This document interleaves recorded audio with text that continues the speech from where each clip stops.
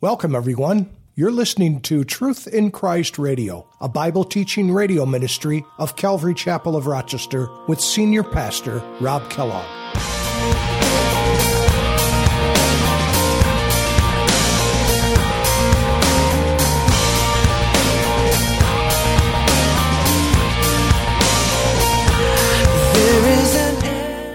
They shall hear and fear, and they shall not commit again such evil among you. Verse 21, your eye shall not pity, life shall be for life, and eye for eye, and tooth for tooth, hand for hand, foot for foot. And this whole eye for eye and tooth for tooth thing is called lex talionis in our Western culture. It's Latin, and basically what it means is the law of retaliation. Lex talionis, an eye for an eye, a tooth for a tooth. And it's commonly misrepresented as being vindictive, but it is not, because the law is not a license for cruelty, but actually a limit to it. It restrains sin, but when that is removed, there's no deterrent for sin.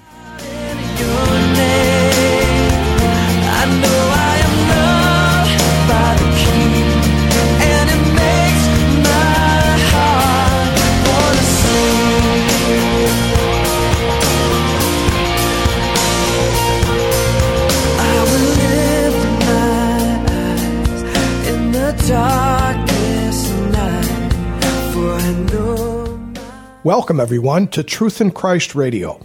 Today, Pastor Rob finalizes chapter 19 of the book of Deuteronomy by explaining God's view of what our reaction to sin should be. In this chapter, we have learned of God's instruction of the cities of refuge for the individuals that become involved in deaths of others, whether being accidental or intentional. God's instructions are clear when it comes to punishment for sin. He establishes an eye for an eye rule, not to be a license for revenge, but for a deterrent to future sin. Let's join Pastor Rob with today's message. Verse 14, because now the topic changes, and I'm really glad because I don't like talking about this either. But he says, you shall not remove your neighbor's landmark, which the men of old have set, in your inheritance which you will inherit in the land that the Lord your God is giving you to possess. The landmark in Israel, you go over there today and you can actually see the landmarks as you travel from different places, and you look out in the fields, and a lot of times there'll be these rocks that are just laid up, and they define the boundaries of where these shepherds, their land. And those landmarks are not to be removed, not to be messed with. In fact, in Deuteronomy 27, the chapter 27 and 28 are basically contain the blessings for obedience and the curses for disobedience. But one of the curses is, it says in Deuteronomy 27, verse 17, it says, cursed is the one who moves his neighbor's landmark, and all the people shall say amen. And so moving the landmark was a really big deal. In Proverbs even, in chapter 22, it says, do not remove the ancient landmark which your fathers have set. These are sacred things. And God, and at least for the Jews, He allowed them to make sure that that all this land was clearly identified. And the Jews would have this land for hundreds of years, over 1,000 years, and even beyond, because they would make sure that all the land belonged to them, and it wouldn't go outside of the tribe. That's what the year of Jubilee was all about. If I sold my land to somebody, they could borrow it basically. They're basically buying it, but it's only for a time. They get the fruit of the land, but at the end of the year of Jubilee, at the end of that 49th year, and going into the 50th year, all the land that I purchased from so-and-so, I got to give back to him because that goes to his family. But I was able to reap the benefits, the fruit of that land, and that was mine, but now I got to give the land back. And so God even had a plan for that too. Verse 15, it says, one witness shall not rise against a man concerning any iniquity or any sin that he commits. By the mouth of 2 or 3 witnesses, the matter shall be established. And notice that in the matter, it has to be 2 or 3 witnesses. It can't just be on one witness. And even in our own justice system, again, when something really big happens, like a murder or something like that, it usually goes to a jury trial. And there's a judge, and then there's a jury panel. And they go and they pick jurors. They try to get the most, they try to get a great variety of different people from different backgrounds, different races. They try to give an accurate representation of the community to judge what has happened. And you think about it, that's a safeguard, folks, because if you really didn't like me, and you could go to the judge and say, I saw him with my own eyes, I saw him, hurt this person, he killed him on purpose. And if the judge said, well, you know what, you're a good guy, and I really believe that you haven't told a lie, and therefore we're going to put him to death, right? God says, not so fast. Has to be by 2 or 3 witnesses. 2 or 3 witnesses, and there is the safeguard. And we have that in our own justice system. That's one of the good things about our justice system. But notice verse 16, it says, if a false witness rise among any man to testify against him of wrongdoing, then both men in the controversy shall stand before the Lord, before the priest and the judges who serve in those days. Verse 18, and the judges shall make careful inquiry, and indeed, if the witness is a false witness who has testified falsely against his brother, notice what happens. Then you shall do to him as he thought to have done to his brother. So shall you put away the evil from among you. See how serious that is?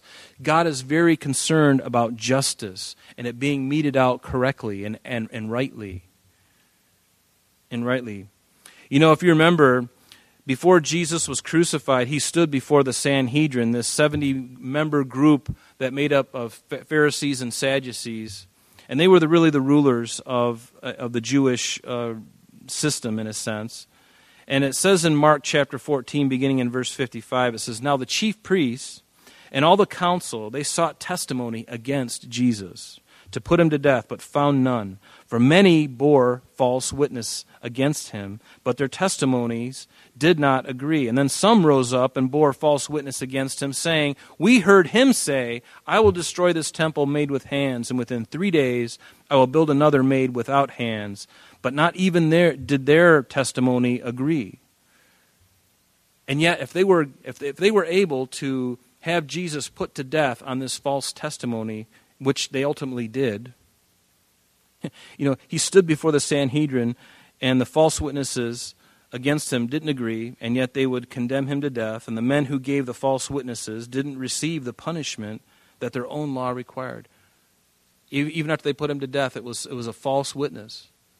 And yet they went ahead and did it anyway. And that's why when soldiers would watch a tomb, they had to, if they were ordered by the governor to watch a tomb to make sure that nobody got out, you recall what happened on the resurrection day.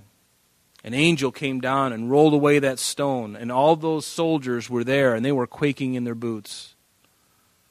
And Jesus was already gone. He passed through the rock. The rock didn't need to be taken away so that Jesus could come out. No, the rock was rolled away so that man could peer inside and see the tomb is empty.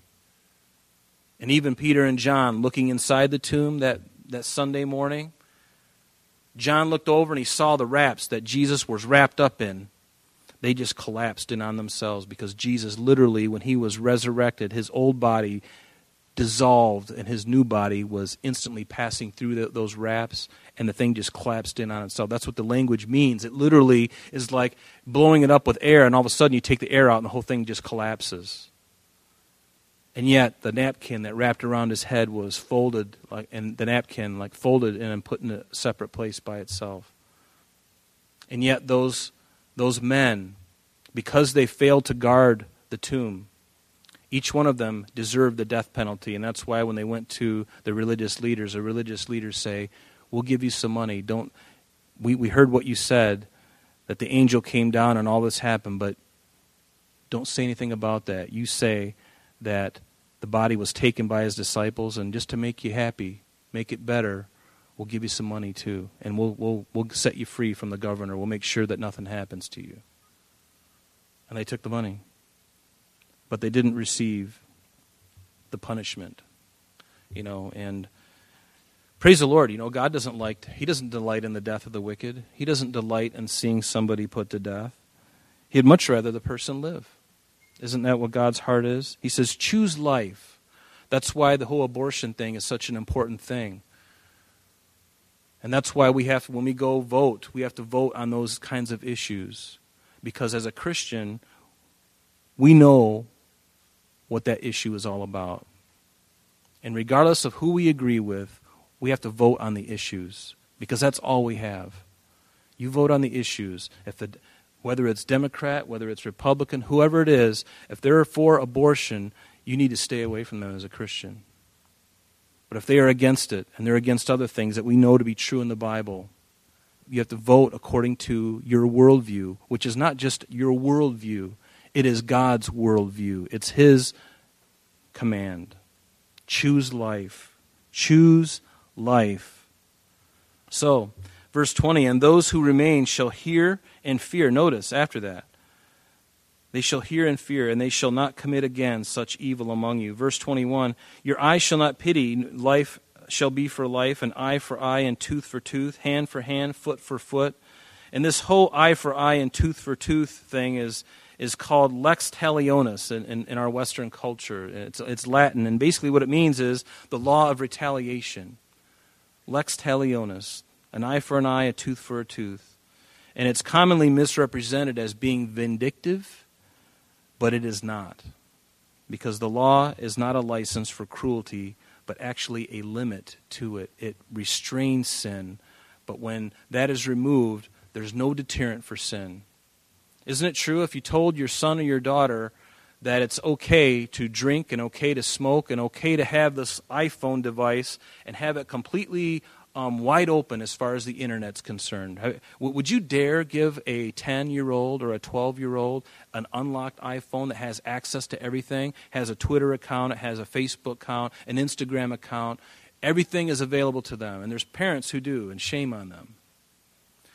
It'd be like giving a 12-year-old an iPhone completely wide open and then saying, you know what, it's okay to drink.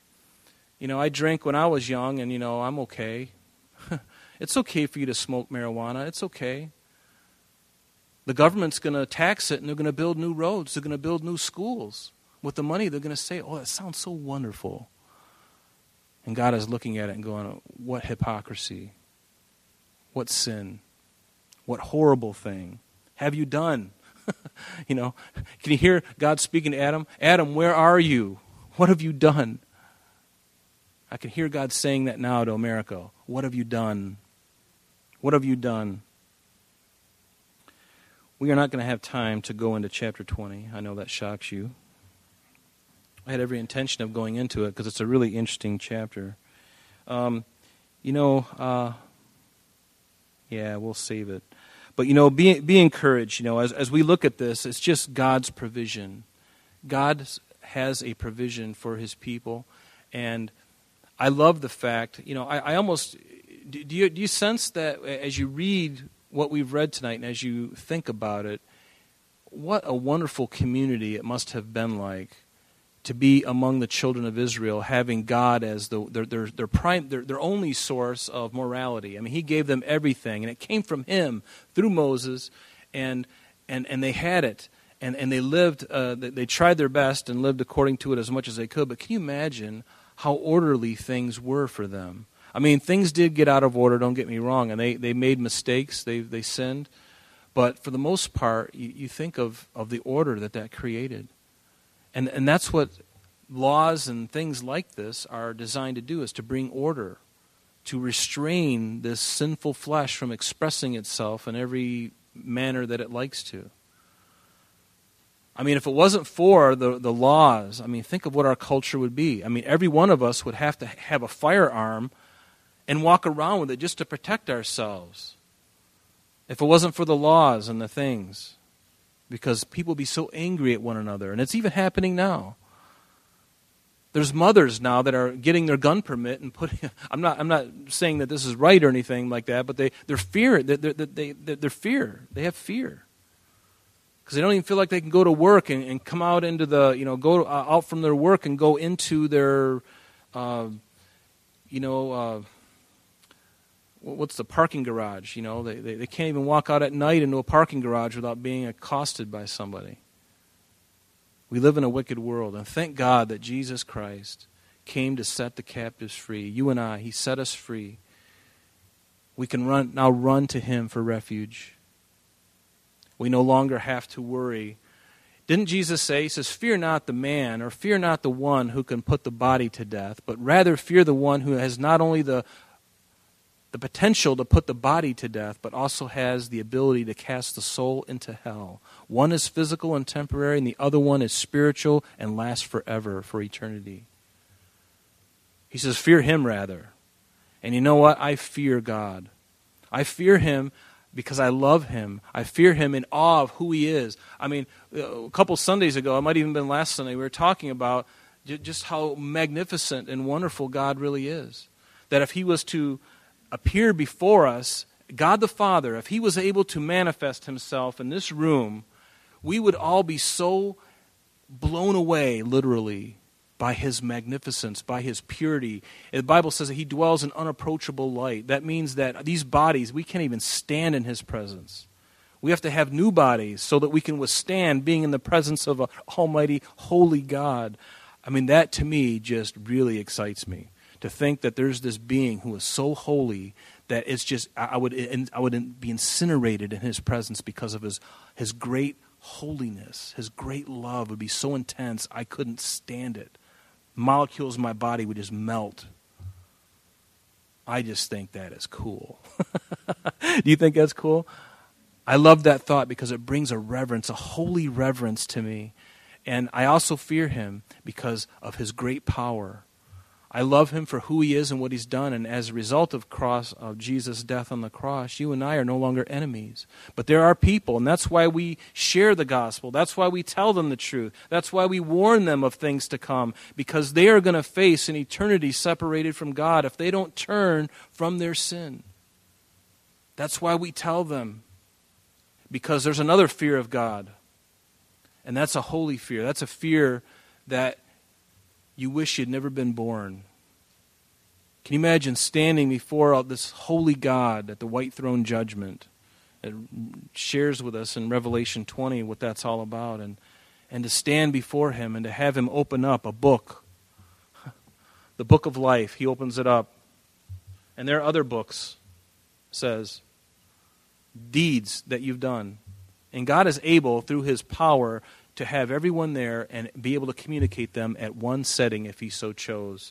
And they would each of them know exactly why it is that they're there and where they're going.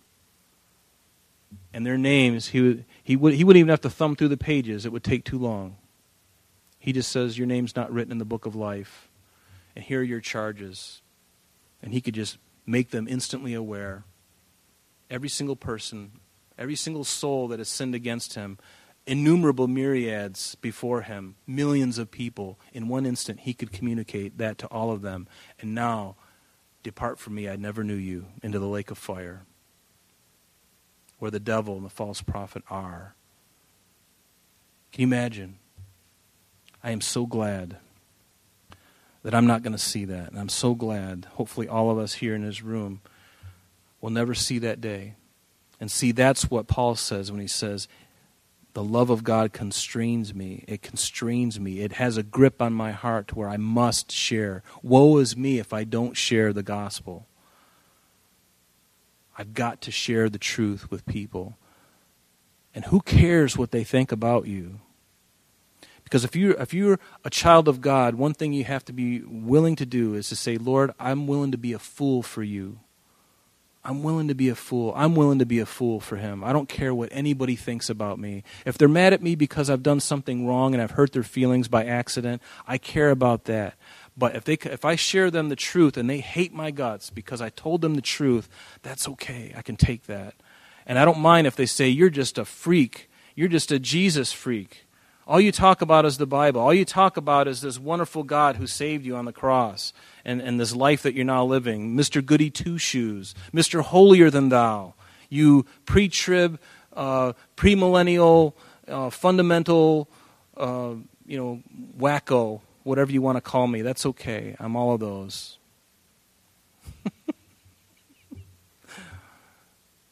Don't be ashamed of the gospel, and don't be ashamed of Jesus.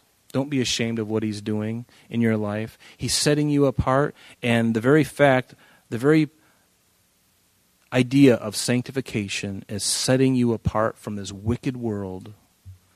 Jesus says, come out from amongst them and be separate, says the Lord, and touch not the unclean thing. And believe me, we are surrounded by unclean things. And God is saying, I want to draw out from this world a bride for myself. I'm going to bring her out to myself.